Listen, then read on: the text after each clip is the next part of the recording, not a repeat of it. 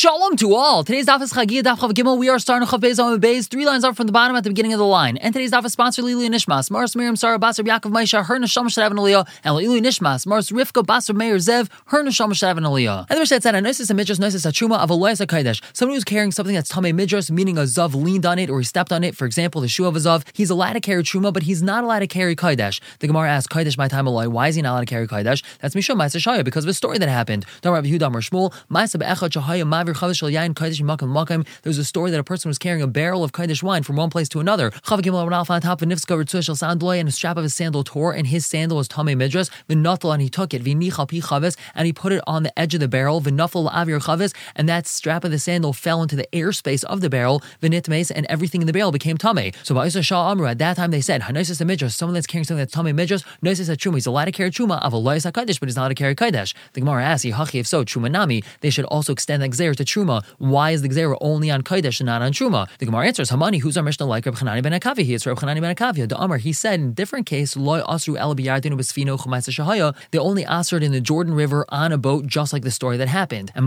what is that referring to? The time you have a brayso, loy sa adam mechatas ve'ever chatas. A person's not to carry the water of the chatas and the ashes of the chatas, meaning these are things that are going to be used for the production of the paraduma, the avir biyardin ubesfino, and bring them across the Yarden on a boat. He's not even stand on one side of the Yarden and throw it to the other side. He's not to float it across the water. He's not to ride on top of an animal carrying it. He's not to even ride on his friend's back. It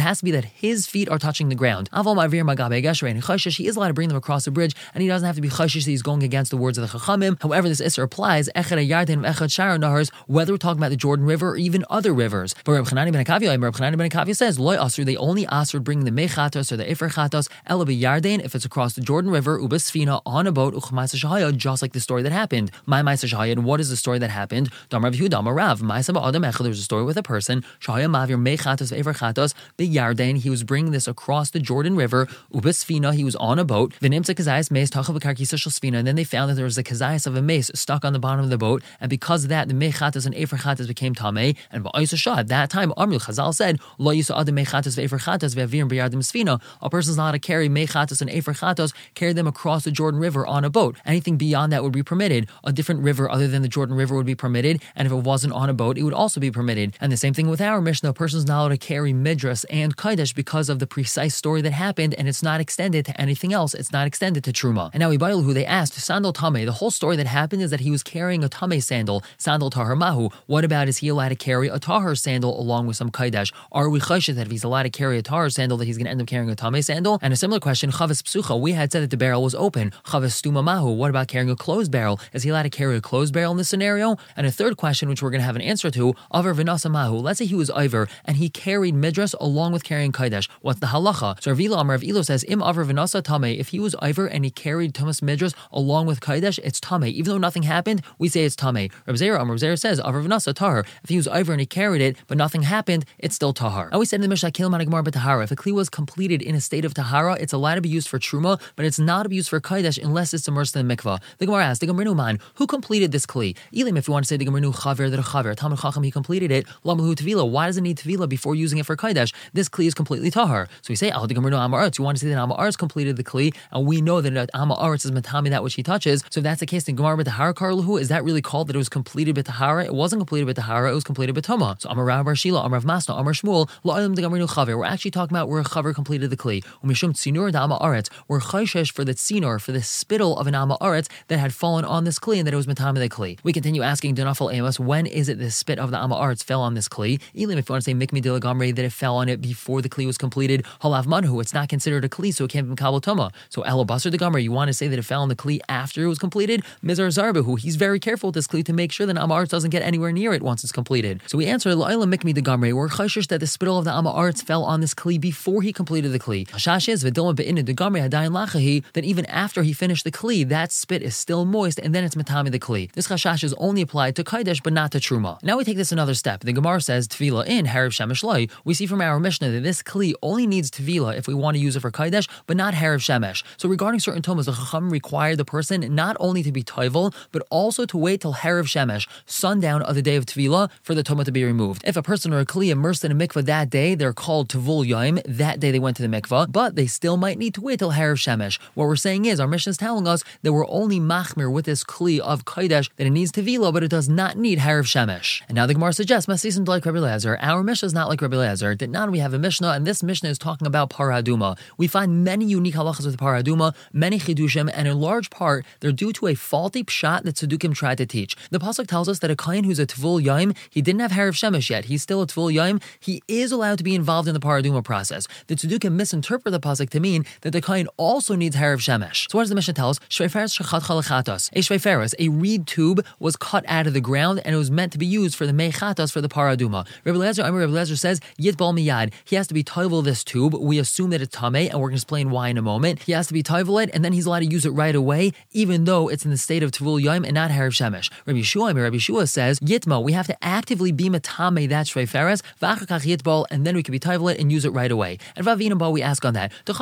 Who cut this tube from the ground? Elim, if you want to say the chaver that a chaver had cut it down, lamalit vila. Why does it need immersing in a mikvah? It's completely tahar. So ve'elod chat chamarts. You want to say an amaretz cut it? B'halim Rabbi Yeshua yitma v'yitbal. Over there, Rabbi Yeshua says that we have to actively be matame it and then be toivel it. Hatame v'kai. It's already tame because it was cut by an amaretz. So if Amarav Rashila, Amarav Masna, Amar Shmuel, la'elim the chat chaver. We're talking about that a chaver cut it down, and Mishum Tzinur the amaretz. We're chayshish that the spittle of an amaretz landed on it and made it tame. We ask Nafal Amos, when is it that spit of the amaretz landed on it? Elim, if you want to say mikmei dil chatcha was before he cut it out of the ground. Halav manhu, it's not considered a kli, so it can't be kal toba anyway. The alabasar de chatcha, you want to say it's after he cut it off the ground. Mizar zarba, he's very careful with it. He's going to be using it for the efer chatas. He's going to be using it for the paraduma. Of course, he's going to make sure it doesn't become tamei. So we answer like we answered before. La'ila mikmei dil chatcha, it must be the spit of the amaretz was on this reed before it was cut from the ground, and dilma be'ina de chatcha, but we're chashish that perhaps once he cut it from the ground, adayin lachahi, that spit was still moist and then made it tamei. And here's the conclusion of our proof that our Mishnah is not like Rabbi Eliezer. Bishlam with Rabbi Yeshua, we understand according to Rabbi Yeshua that he says that we have to actively be matame this reed. Hanu de ikai kerel tzedukin. That clearly shows that there's a recognition that we're doing something different than the tzedukin. That now we have a Mishnah matamin hayos hakayin aservas hapara lahaitim livin shel tzedukin. They would actively be matame the kayin that was going to be burning the para aduma in order to take away from that which the tzedukim say. Shahayu aimrim. The tzedukim used to say b'me'urvei shemesh haisan nasis that the para aduma is only allowed to be done with someone who had harav shemesh. So therefore, we actively were matame the kayin that was going to be burning the para aduma,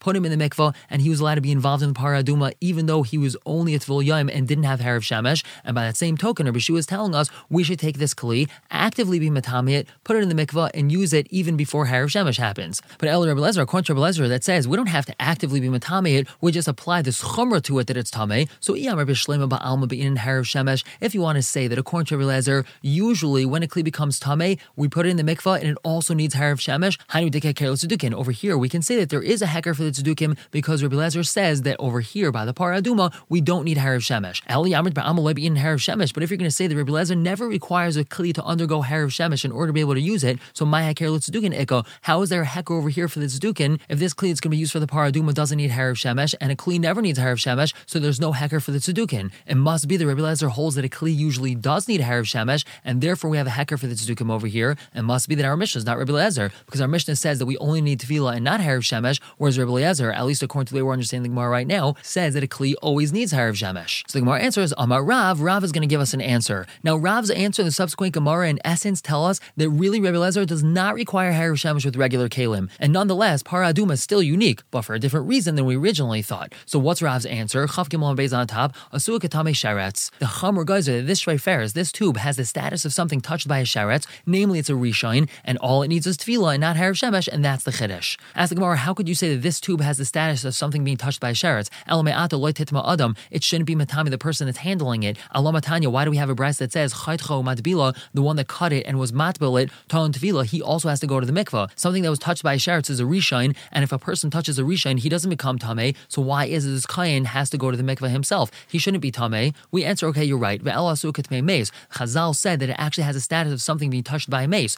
and that's why the person who's touching it, the kayin who's dealing with it, he would have to go to the mikvah. Ask the Gemara, if that's really so, this person that's dealing with this kli, he would have to be sprinkled on day 3 and day 7, meaning he'd have to go through a whole 7-day tahara process. Alamatanya, why is it the brass that tells us that the one that cut it out of the ground, he immerses it and he has to immerse himself in the mikvah. Tefillah in hazar shlishi shvi ulai, we see that he only needs to go to the mikvah, but he doesn't need to have a whole sprinkling process of day 3 and day 7. So we have our third and final suggestion. Ella so'ua ketame meis b'shvi shalai. The chamor geyser, this shveiferes, is like something which is tame meis on its 7th day after it got sprinkled on its 7th day. Such a kli would be metame someone that touches it, but it only needs tefillah to remove its tuma. Ask the Gemara, how could we be geyser that its tame was such a tuma? Vatan, you have a brisa, they were never mechadesh a new type of tuma when it came to paraduma, and this seems to be like they're being mechadesh a new type of tuma. So Amar Abai, he answers, what does it mean that they were never mechadesh something when it came to paraduma? It's shaloi amr kordum metame maishav. They never said that a kordum, which is a spade, could become tame tumas maishav. We know that if a zav leans or sits on something, it's called tumas maishav, and now that thing is tame, and if someone else sits on it, his clothing become tame. So Rabbi is answering is that they were never mechadesh a type of tuma on something that can't become tame in the first place. And how do we know this? Kedetanya, we have a brisa. The pasuk tells us vayoshev ala kli, someone that sat on a kli that was previously sat on by a zav, so that person becomes tame. Yachal, you might think kafasav yashav aleh. If a zav turned over a kli that holds a saw, so it's called a saw. If he turned over that kli and he sat on it, or a tarkav yashav aleh, if that zav turned over a kli that holds a tarkav, which is half of a saw, and he sat on that kli, yehi tame, that kli is going to become tame, and it's going to be tame someone else that sits on it. Tamalam, that's why the pasuk says v'hayoshev al hakli asher yashav olav yitma. If someone sat on a kli that was sat on by the zav, then he becomes tame. What do we learn from here? Misham yuchad liyeshiva, that's only a kli that's normal for sitting on. If we're talking about a couch or a bench or a chair, so then if a zav sat on it, someone else that sits on it afterwards is going to be tame. Yotazeh, that excludes this kli, this saw or this tarkav, sha'imrim loy, they would tell a zav that's sitting on it, amayd, stand up, v'nasam lachtenu, we have to go do our work. Since it's not a kli that's meant for sitting on, so it's not going to be kabel tumas maishav. And that's what we mean when we say that loy chitchu davar b'par, they were never mechadish a type of tuma for para aduma. That means that they never applied a tuma to something that can't become tame. But something that could become tame, they will be mechadish a new type of tuma on it. And the Mishnah said, a kli mitzaref masha b'seichel kaidesh avaloi l'truma. A kli combines that which is in it for kaidesh but not for truma. Which means if there's a whole bunch of individual items in a kli and tuma touches one of those, so when it comes to kaidesh, we look at it all as one unit and everything is tame. But we do not look at it as one unit when it comes to truma. Ask the Gemara Minani Mili, how do we know this concept of tziruf when it comes to kaidesh? So Rav Chanan answers the Amar Kra, because the pasuk says kaf achas asar zahav malaya ketayres, one golden spoon weighing 10 full of ketayres. What do we learn from here? Hakasva so l'chol masha b'kaf achas. The pasuk is clearly telling us that everything which is in the spoon is considered one. The pasuk could have said kaf asar zahav malaya ketayres, but from the fact it said kaf achas, it's telling us that everything in the spoon is considered one. Even though tuma only touched one part of something that was in the spoon, we consider everything in the spoon as one, and it becomes tameh. But now Rav Kahana asked on Rav Chanan, how could you say that this din of tziruf of our Mishnah is actually a dairaisa? We have a Mishnah in Adiyos that tells us as follows: Haisef Rabbi Kiva hasailas v'kataris v'alavoin v'agachalim. Rabbi Kiva added on to this din of tziruf flour and kataris and levina and coals. Shem naga tvul yom miktasai, that if a tvul yom touched part of it, pasals kulai, it pasals the entire thing. And v'had rabbanan he, that din of Rabbi Kiva has to be rabbanan. Mimai, how do we know that? Migtani reisha, because the reisha that Mishnah teaches, Heid Rab Shimon ben Beseir gave edos al efer chatas shenaga hatam miktasai, regarding the ashes of the paraduma, that if someone touched part of these ashes, shetime es kulai, he was metame all these ashes, and that has to be a din derabanan, because that cannot be learned from Rav Chanan's din. And Vikatani was taught in that Mishnah that Haisef Rabbi Kiva added onto that din. So if Rabbi Kiva is adding onto a din derabanan, it must be that Rabbi Kiva's din is derabanan as well. So how could Rav Chanan say that this din of tziruf is dairaisa? Rabbi Kiva is telling us that it's derabanan. So Amr Shlakim Shumar Kapara, he answers Chaftal Adam Al Falatap loy nitzcha el shiari mincha. The Rabbi Kiva's din of flour is only teaching us about the remnants of a mincha. After the kaimets of the mincha is brought on the mizbeach, the leftovers are called the shiari mincha, and that's going to be a din derabanan, and that's what Rabbi Kiva is teaching us. If something da'iraisa has to be placed inside a kli sharis in the Beis Hamikdash, so then that kli causes tziruf, causes combining everything inside the kli. If something da'iraisa does not need to be placed in a kli, for example, the shiari mincha and kli mitzarfai, the kli is not mitzarfai to be considered like one. The asra abanim gazru, then the rabbanim came along and they were geyser. The afagav the ain't tzarch kli, even though this thing does not need to be put in a kli sharis, kli mitzarfai, nonetheless the kli is going to be mitzarfai. So we see that Rabbi Kiva's din is a din derabanan, whereas Rav Chanan's din is a din deraisa, and they're not seiser each other. We asked Henich Silas, that's a good answer when it comes to the flour part of Rabbi Kiva's statement. A carbon mincha has flour, so it makes sense that this part of Rabbi Kiva's statement is only talking about a din derabanan. But Ketaris Levina, Michael Amemar, we know that Ketaris and Levina do need a kli midairaisa. So how could we say that Rabbi Kiva's din is talking about a derabanan when he mentions things that the iraisa need a kli? So Amrav Nachman, Amra Ravu, he answers Kiganchet Savran al Gabe Kartavla. We're talking about where he took all these items and he piled them on top of a kartavla, which is like a flat piece of leather. The iraisa yesh loy toich metzarif, ein loy toich ein metzarif. Only the iraisa if a kli has an inside, it has an actual receptacle. So then everything which is in the receptacle of that kli, so then it's all considered combined for tumah purposes. But if it doesn't have a toich, if it's just a flat piece of leather, so nothing on it is considered combined. And the Rabbanan came along and they were metaken that even though there is no B'toich, there still is Siruf over there. So once again, we stick to our Shita. The Rav Chanan says that our Mishnah is talking about a Din D'Oraisa, whereas Rabbi Kiva is talking about a Din D'Rabbanan. However, the Gemara concludes with Pligid Rav Chanan as Rav Chia bar Abba. Rav Chanan's explanation of our Mishnah is not like Rav Chia bar Abba's. The Rav Chia bar Abba, Amar Rabbi Yochanan, he says, Me idusay shel Rabbi Kiva nishnis Mishnazu. The halacha that our Mishnah is teaching us about Siruf is based off of the halacha of Rabbi Kiva, based off of that Mishnah of Rabbi Kiva. And since according to everyone, Rabbi Kiva's halacha is D'Rabbanan, it must be that our Mishnah is D'Rabbanan according to Rav Chia bar Abba b'shem Rabbi Yochanan and not D'Oraisa. We're going to stop here for the day. Pick up tomorrow, continuing to explain our Mishnah. For now, everyone should have a wonderful day.